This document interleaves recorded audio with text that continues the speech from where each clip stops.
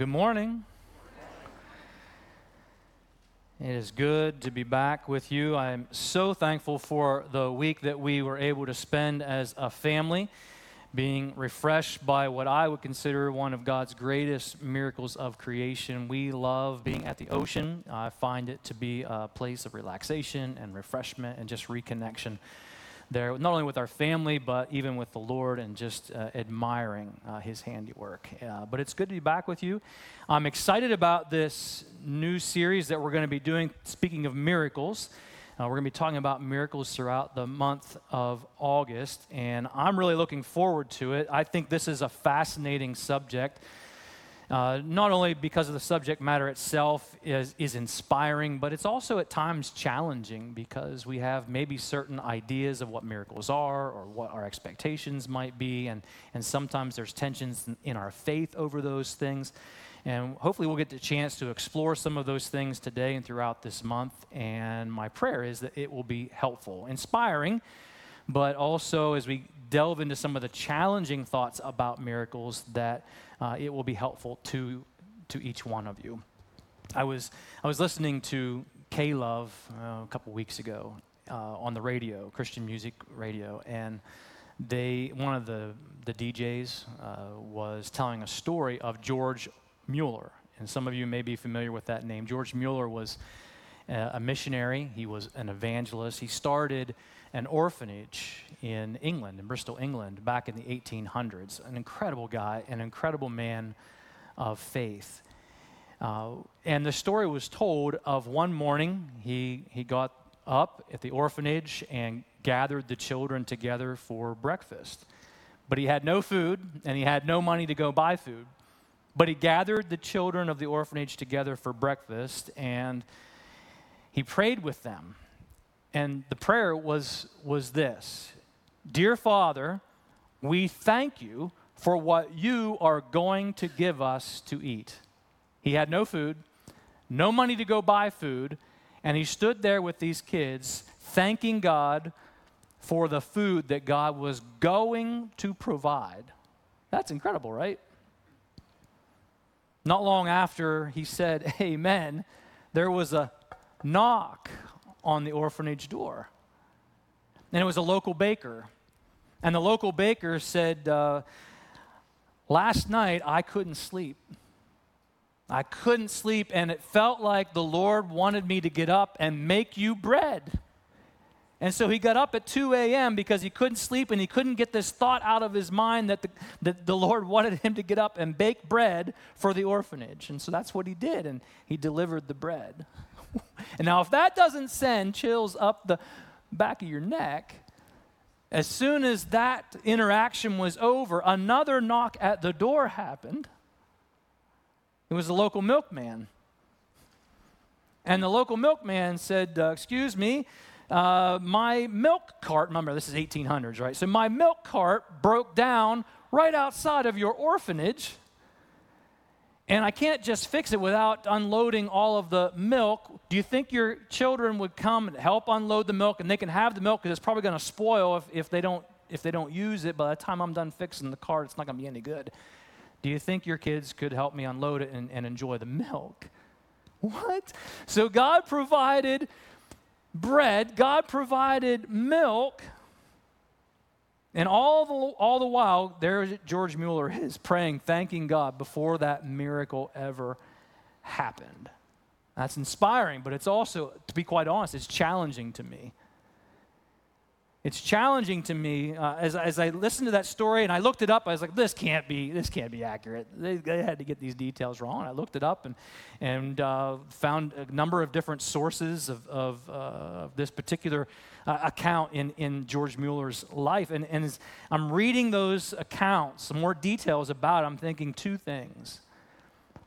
Number one, I thought, what an incredible miracle of God. I mean, it's amazing to me how God used ordinary people to answer a prayer in a miraculous way. Could God have just made bread and milk appear out of nowhere? Sure, God could do that. He's God.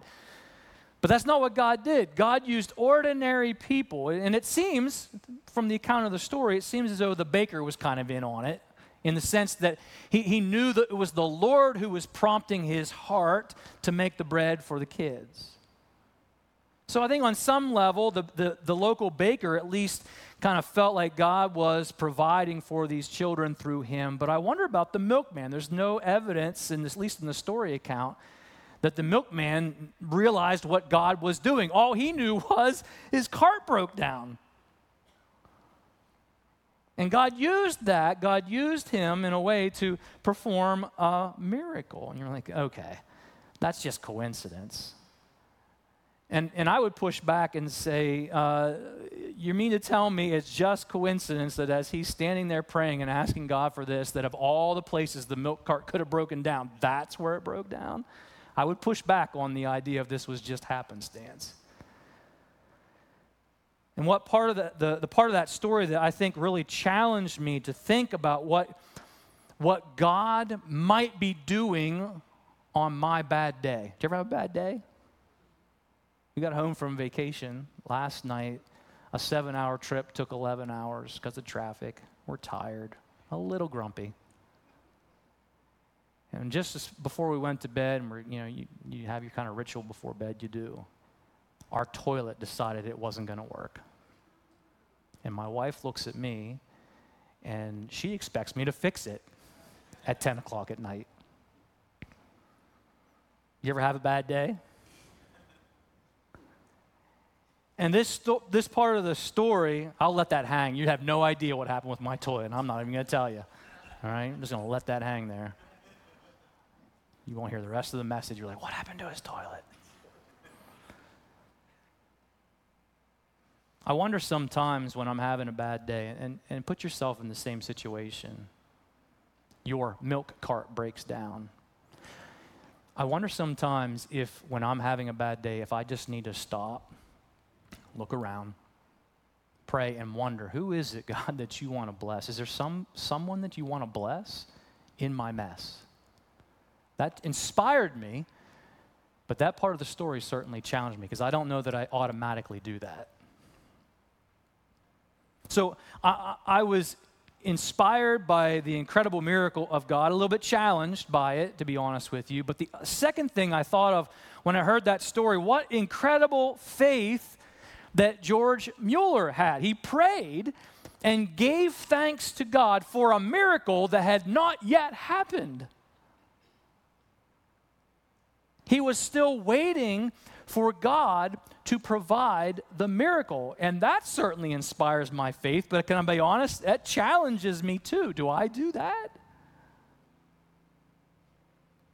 I wonder if you've ever found yourself in a situation. You prayed for a miracle. And then, after you prayed for that miracle, you felt that tension in your faith of waiting to see what God would do. Waiting for that miracle. Now, it's possible that you're sitting here this morning and you don't believe in miracles. If you don't believe that God exists, then the idea of miracles obviously is going to sound ridiculous.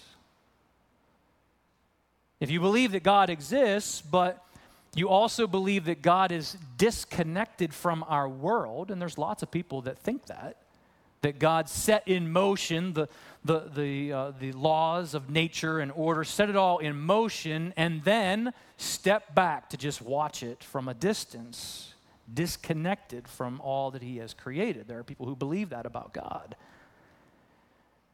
And if that's what you believe about God, that he has this hands-off approach to creation, well, then the idea of a miracle sounds like fairy tales. It sounds like silly wishful thinking. And I just want you to know, if that's where you're at this morning, maybe you're here, or maybe you're going to see this online later on. You're looking for something more in life than what you're experiencing. And so you decided, well, nothing else seems to be working. I guess I'll go hang out with a bunch of weird Christian churchgoers and see if maybe there's something there. I just want you to know we're thrilled that you're here. I just want you to know that we're thrilled that you're with us today, and we're praying. We're praying that God will use this series to soften your heart, that God will use this series perhaps to reveal himself to you in a very real way and awaken faith in your soul. But if you do believe that God exists, and you do believe that God performs miracles, I think there's still lots of really interesting, fascinating, sometimes, quite honestly, difficult questions for us to explore together. So let's just start with the first. Let's start with a baseline, a simple one. What is a miracle? It's kind of hard to go through a month-long series of a topic about miracles and not all be on the same page of what we mean by that. What's a miracle? Let's say you have a person in your life who is always late. Do you have someone? Don't point them out. Do you have someone in your life who is always late? And that one time they show up on time or they show up a few minutes early and you're like, well, it's a miracle. Look who showed up on time. Is that what we're talking about? Is that a miracle? When someone doesn't study for the big exam, they walk into the classroom unprepared, and then they pray, Lord, I need a miracle. Is that what we're talking about? I read a bunch of different Bible scholars' definitions of what a miracle is. I like this one. There might be better ones. I like this one. A miracle is an event that involves the direct and powerful action of God. That's a pretty good definition. An event that involves the direct and powerful action of God. So it's not happenstance, it's not random chance. This is God actively intervening in a situation. It's also transcending the ordinary laws of nature, and I think that's important too. This is not something that can be explained by science or explained away. Sometimes you see that on History Channel, Discovery Channel, whatever. You see they talk about Egypt and the miracles that took place in Egypt, the parting of the Red Sea, and they're just desperate to be able to come up with a scientific explanation of the parting of the Red Sea. Well, a miracle is an event that involves the direct and powerful action of God, transcending the ordinary laws of nature. And you're like, oh, that kind of makes my head hurt this early in the morning. What does that mean? Let me unpack it a little bit more. It means that God has created the universe with natural laws. God has created the universe with order. For example, the earth revolves around the sun, and it also is on a certain angle, and it rotates at a certain speed in itself. As it spins on its axis, it revolves around the sun at a certain speed. And the moon revolves around the earth. And all of these things impact the laws of gravity. God has put order into the universe that he has created, and they impact certain natural laws. It was thought for a long, long time that if you took two stones, a small stone and a large stone, and you dropped them from a certain height, that the large stone would hit the ground first because it's heavier, of greater mass. And everyone just assumed, well, that makes sense, until someone actually tested it. And they found that, no, they hit the ground at the same time. Why is that? It's the laws of gravity. The laws of thermodynamics are similar. God has placed order in his creation. The things that are in motion tend to stay in motion. It's why you and I have to wear seatbelts when we're in the car, in case we bump into something. We don't fly out through the windshield. So God has put certain things in order in his creation, but sometimes God chooses to actively operate either outside of or intervene into the very natural laws that he has created. And he's free to do so because he's God. And that's what we call a miracle. A miracle is when God does something that cannot be explained by science. We don't need to go looking for a scientific explanation for everything. Sometimes it's God doing something that is outside or breaks his own laws of the natural order. Now, why would he do that? Well, sometimes the purpose of a miracle is to reveal himself to us as real. You think about we'll go back to Egypt when miracles were performed through Moses. Many of those miracles were demonstrating to the Hebrew slaves, to Pharaoh, that God is real. Sometimes the purpose of a miracle is to reveal something about God's character to us. You go to the New Testament especially, you see many of the miracles that Jesus performed. Yes, they demonstrate his divinity. Yes, they demonstrate that Jesus is God. But many of those miracles demonstrate his love, his compassion for people, which tells us something about the character, about the nature of who God is.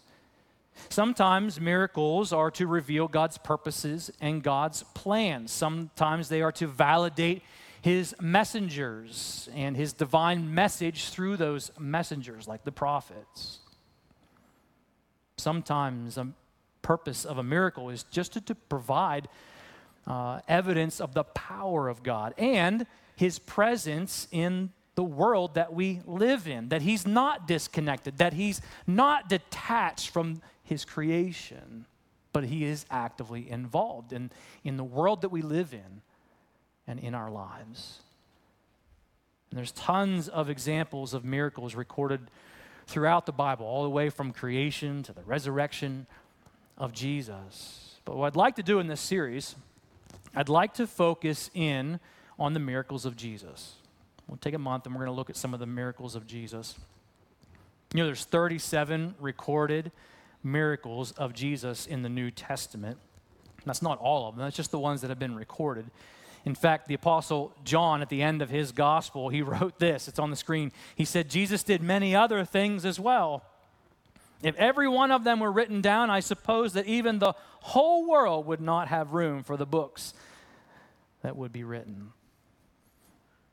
So if there's 37 recorded miracles of Jesus, I did a little bit of math. If we break that out over 37 weeks, it almost takes us to Resurrection Sunday in 2024. So we could study almost all of them over the next 37 weeks. But I know you really want to get back to our series in the fall about majoring on the minors. So we're just going to talk about a few of these miracles throughout the month of August. And I'd like to start with this tension point. I'd like to start with a tension point that you and I feel in our faith when we pray and we ask God for a miracle. And then there's this tension of waiting for the miracle. Whether it's a serious health problem, it's a financial crisis that you're experiencing, or it's a relationship that is just blown apart. I think we all know the feeling of almost desperation in the dark and painful, scary seasons of life when we have prayed for a miracle and then live in the tension of waiting to see what God will do. Will God provide the miracle that we've asked for in the time in which we've asked for it? Or will God do something different? Will God perhaps use our situation to do something, maybe not even in our own life, but in the lives of people around us? What is God going to do? We don't know, and we live in that tension of faith. Quick survey. How many of us, show of hands, own it, how many of us love to wait? You love it. I love to wait. Super patience, that's your thing. Not a lot of hands. All right. How about uncertainty? How many of us love uncertainty? My favorite thing is uncertainty. Show of hands. All right. I kind of expected that. Here's some good news, though. You and I don't have to enjoy uncertainty in life. We don't have to enjoy waiting. We don't have to enjoy tensions in our faith to believe that God loves us. We don't have to enjoy the uncertainty and that tension to believe that God is at work in our situation to accomplish His good purposes. If you would, please join me in John chapter 11. This is the miracle that we're going to look at together today, John chapter 11. It's what I would describe as my second favorite miracle resurrection story. The resurrection of Jesus is my favorite miracle resurrection story because it's the power to save our soul from sin and hell. So that for sure is my favorite. But my second favorite miracle resurrection story is this story of Lazarus in John chapter 11. For a couple reasons. One, it's an amazing story, and this miracle of someone being raised from the dead is pretty incredible in and of itself. But there's another reason why I love this story, because in this story, it's not just about Lazarus. In fact, his story is kind of at the beginning and at the end. He dies, Jesus raises him back to life, which is super cool. But in the middle of that, we hear the story, we learn the story of a woman named Martha and her sister Mary. And there's some amazing things that we can learn from her story, from Martha's story, because she dealt with the tension of asking Jesus for a miracle and then waiting for the miracle. And, you ready for it? Not receiving the miracle that she asked for in the time in which she asked for. And she had to be able to process that in her faith. She felt that tension. She lived through it. And there's some fascinating things I think we can learn from her example. So let's start off the story in John chapter 11, verse 1. There's this man named Lazarus, and he's sick. So there's the baseline for our story. Lazarus is sick. Not with a common cold. He's really sick. He is dying. We're not told what it was, but whatever it is, he's very sick. He lived in Bethany with his sisters Mary and Martha. Now, John clarifies the Mary that we're talking about. This matters maybe in a different story, but verse 2, this is the Mary who later poured the expensive perfume on the Lord's feet, wiped them with her hair, and it's her brother. Her brother, Lazarus, was sick. So the two sisters sent a message to Jesus telling him, Lord, your dear friend is very sick. Depending on the version that you have with you today, it might say the one that the Lord loves, the one you love, Lord. And it just tells us, it gives us a little insight into their relationship. The relationship with Jesus and this family apparently was close enough where that's how they defined the relationship. The one that you love, your dear friend, Lazarus, is very sick. And the implication there is we're asking you to come and make him well. But when Jesus heard about it, he said, Lazarus' sickness will not end in death.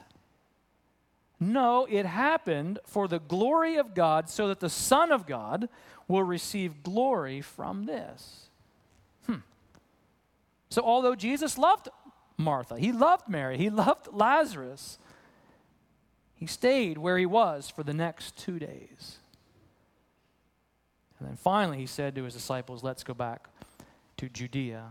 So we know that Jesus was close to this family, close friends with them.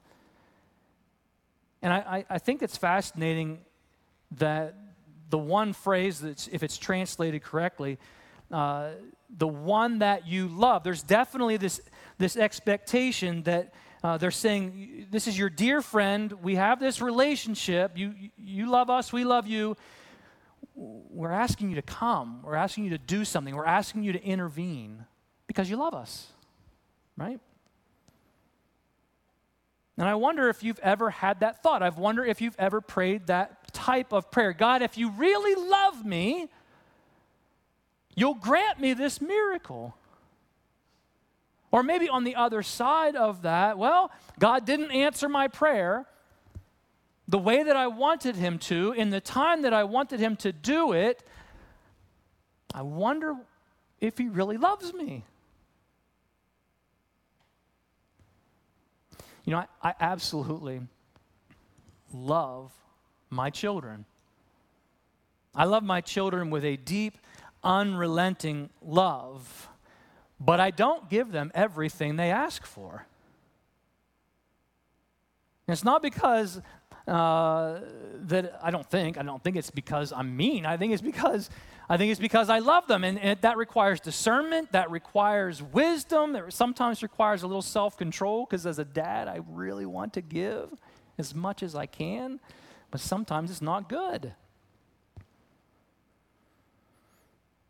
When I was teaching my oldest daughter, Hannah, how to drive,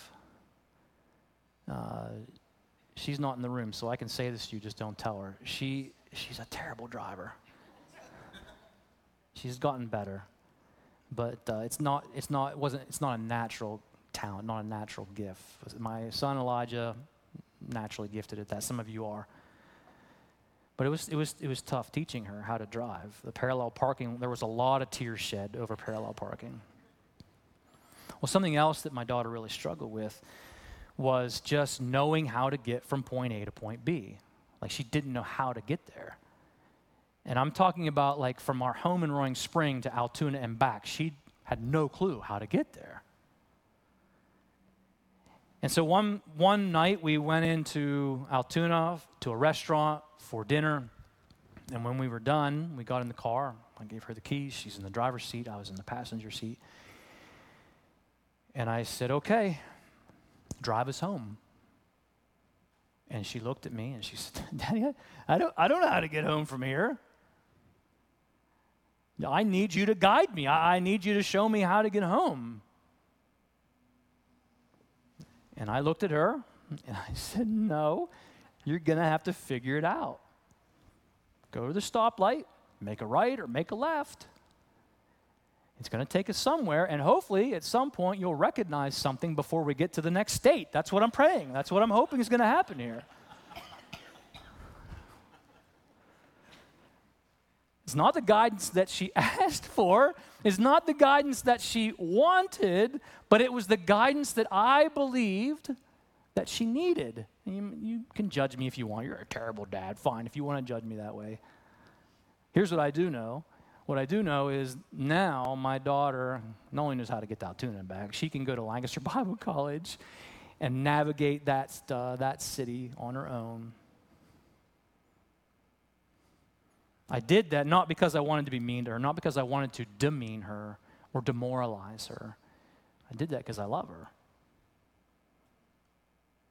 You know, when we're waiting on a miracle, it can be hard, and we may not always understand what God's doing or what He's not doing. But we can always have confidence that Jesus never stops loving us. And here's the thing, God doesn't need to provide an immediate answer to our request for a miracle in order to prove His love for us. He's already proved His love for us. When Jesus died on the cross for us, that's all the proof we need that God loves us. He was willing to die for us, the most torturous, inhumane death imaginable for us, so that we could be forgiven of sin and made right with God. He's already proved that He loved us. He doesn't have to give us everything we ask for to prove that He loves us. Go back to the story. You see here in verse 4, He has a reason why He didn't leave. What's the reason? Well, He's going to bring glory to God. There's another reason that we'll find out later on, but the primary reason here, to bring glory to God. Whatever He's up to, whatever He's going to do in this, the reason He's waiting is to bring glory to God. We read on. Finally, He says to His disciples, let's go back to Judea. His disciples said, no, Rabbi, no. Only a few days ago, people in Judea were trying to stone you. You're going to go there again? And Jesus replied, there are 12 hours of daylight every day. During the day, people can walk safely. They can see because they have the light of this world. But at night, there is danger of stumbling because they have no light. Now later you can pick that apart a little bit and see what he's really trying to get at is that he's the light. You have to read kind of the whole book of John to kind of get what he's getting at here. He's the light, and he's with them for a season. He's not going to be with them forever, physically, on the earth. And while he's here, he's the light, right? So we can unpack that later. But he says here in verse 11, our friend Lazarus has fallen asleep, but now I will go and wake him up. And the disciples said, Lord, if he's sleeping, he'll soon get better. They're still saying, this is a bad idea. Let's not go back to Judea. It's not safe. It's too much of a risk. If he's just sleeping, he'll be fine in a few days. Let's just hang out here where it's safe. They thought Jesus meant Lazarus was simply sleeping, but he meant that Lazarus had died. And so he told them plainly, guys, Lazarus is dead. And for your sakes, I'm glad I wasn't there. Here's the second reason this is happening. For now, you will really believe. Come on now, let's see him. So there's the glory of God reason to bring glory to God in this demonstration of God's power over death. But it's also to reveal that Jesus is who he says he is, to validate this message that he is the Son of God, that he is the Messiah, so that they will really believe it.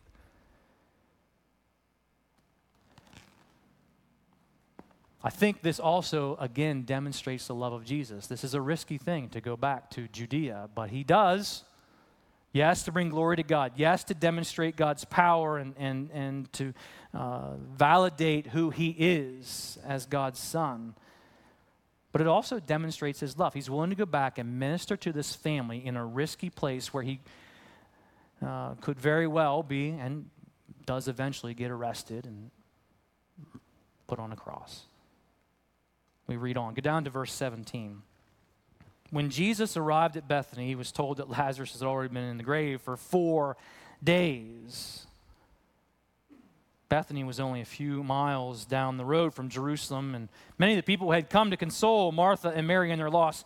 When Martha got word that Jesus was coming, she went out to meet him. Mary stayed in the house. Now we find out later on it wasn't because she had an attitude problem. Nobody told her. They told Martha. Martha went out to meet him. Mary stayed in the house. Martha said to Jesus, Lord, if only you had been here, my brother would not have died. Now just put yourself in the moment. She goes out to meet Jesus. Her interaction with him is not, how was your trip? Did you have a safe trip? Are you tired? Was there bad traffic? Would you like some potato salad? We have a ton of it from the funeral people that came.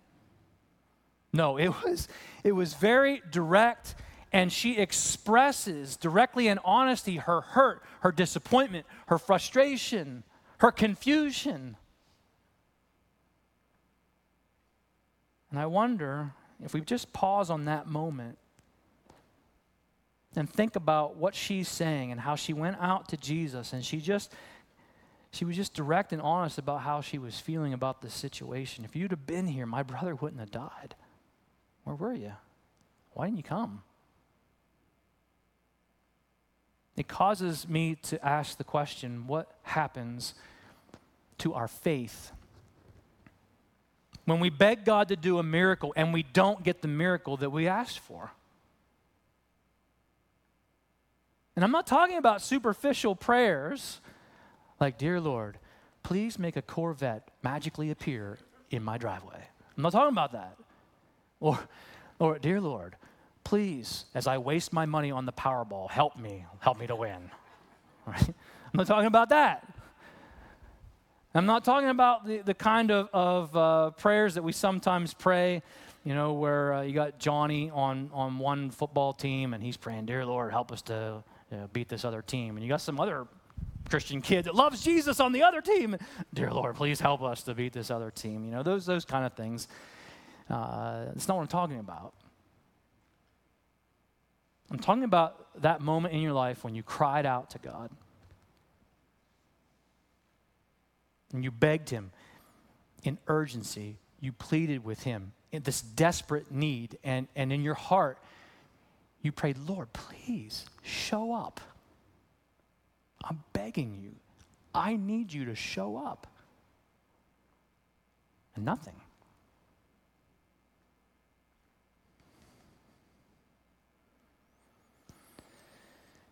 Like Martha, in that moment, you don't understand why. But when I look at Martha, her heart attitude is that of, Lord, I love you. And we see that throughout her conversation. We'll get into a few more of the things that she says. She says, I love you. But I don't understand why you didn't show up. I needed you to show up. I needed you to do this miracle, and you didn't do it. And I don't get it. And I'm genuinely curious of what happens to our faith in those moments. How are we supposed to spiritually process through that disappointment? I look at Martha's example. Here's the first thing I noticed. The first thing I noticed in her example is she did not let her disappointment or the tension in her faith distance her from Jesus. Did you notice? She went out to Jesus. Now, she was honest. She was direct about her pain and her disappointment, her confusion. But she went out to meet Jesus. She did not let those emotions break her relationship with Jesus. She didn't have this heart attitude that says, you know what? I tried the whole prayer thing. It didn't work. I want nothing to do with Jesus. He doesn't do what I want him to do, so I'm done. I'm out. That's not what she does. She did not let her disappointment or the tension in her faith distance her in her relationship with Jesus. And it's a choice that you and I have to make. Every time we go through a trial in life, we have to make a choice. Either we're going to move towards Jesus and trust that he loves us, or we're going to move away from Jesus because we don't trust that he loves us.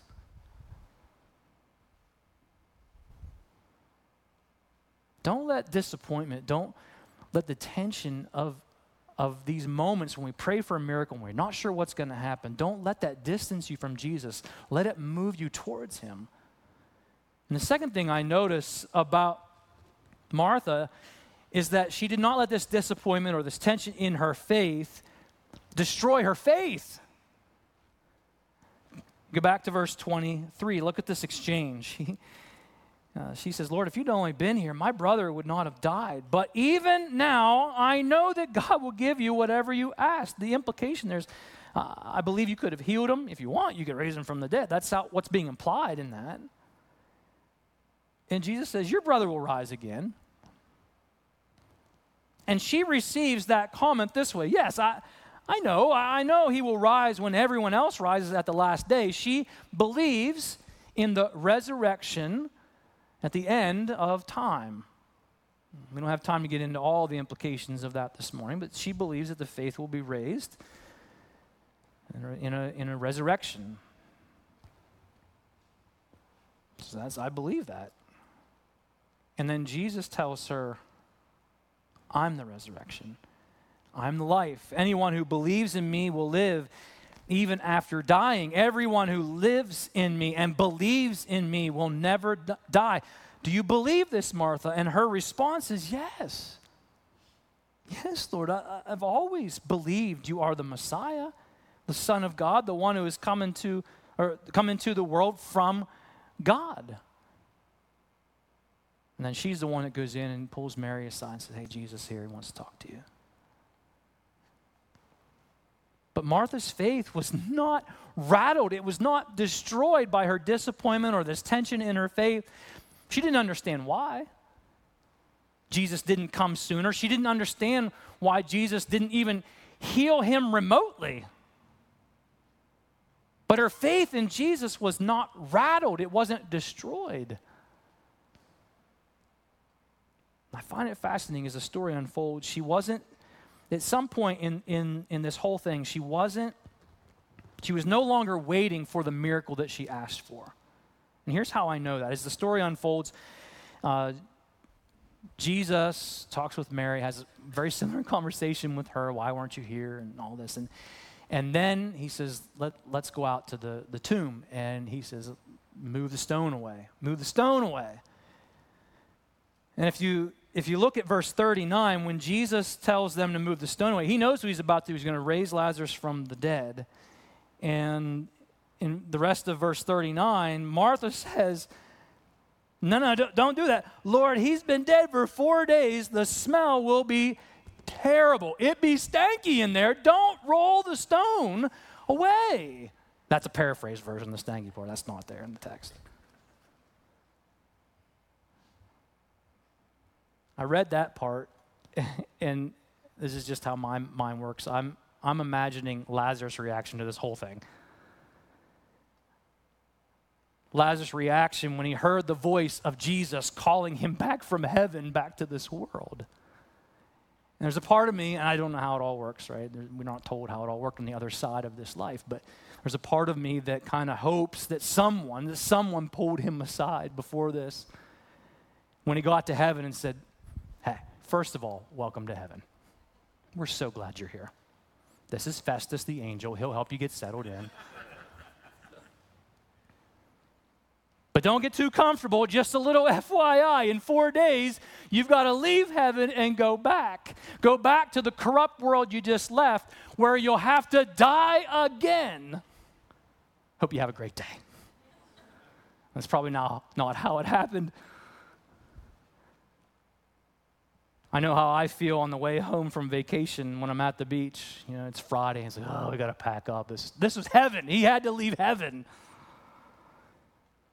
And if I go back to Martha and I look at how she reacts in that moment, Jesus says, roll the stone away. It's obvious what's about to happen. And yet in that moment, even though just, I don't know how many minutes had passed between the two conversations, but she had implied, Lord, if you'd have come, you could have healed him. But even now, you can do anything. It's implied in what she said that she believes he can raise Lazarus from the dead. But yet when we get to this part of the story, she says, no, don't do that. He's been dead for 4 days. She's no longer thinking about the miracle that she requested being granted. But if we look at the full conversation, she is fully confident by faith in a future miracle of the resurrection for the faithful. And here's my point. Martha refused to let her disappointment distance her from Jesus or destroy her faith. Her love for Jesus, her trust in Jesus was not contingent on whether or not Jesus gave her the miracle she asked for in the time that she asked for it. It wasn't dependent on that. She still loved Jesus, and she still trusted him. And so for me, this story is like the story of George Mueller. I'm inspired by what I read, by their faith, and as they waited for a miracle that had not yet happened yet, and yet at the same time, I am challenged by this. Their faith, their gratitude were not contingent on, they were not dependent on whether or not God gave them what they asked for in the timeline that they asked for it. They trusted the Lord no matter what. And it forces me to ask the question, is that true of my heart? Is that true of your heart? There's nothing wrong with praying by faith for a miracle. God's ability to demonstrate his power and his love through miracles has not diminished over time. His miracle-working power is still at full measure even at this very moment. But even as we pray for a miracle, for God to intervene into our situation right now, we must never lose sight of the greatest and most important miracle that is 100% guaranteed. Go back to verse 25. Jesus said, I am the resurrection and the life. Anyone who believes in me will live even after dying. Everyone who lives in me and believes in me will never, ever die. And then he asked this question, do you believe this?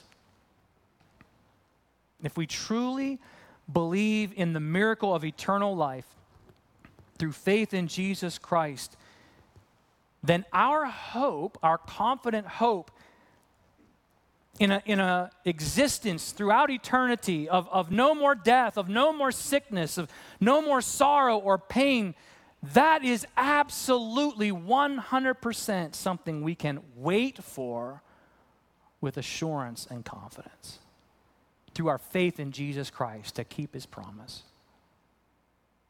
If we truly believe in this miracle of eternal life through faith in Jesus, yes, to forgive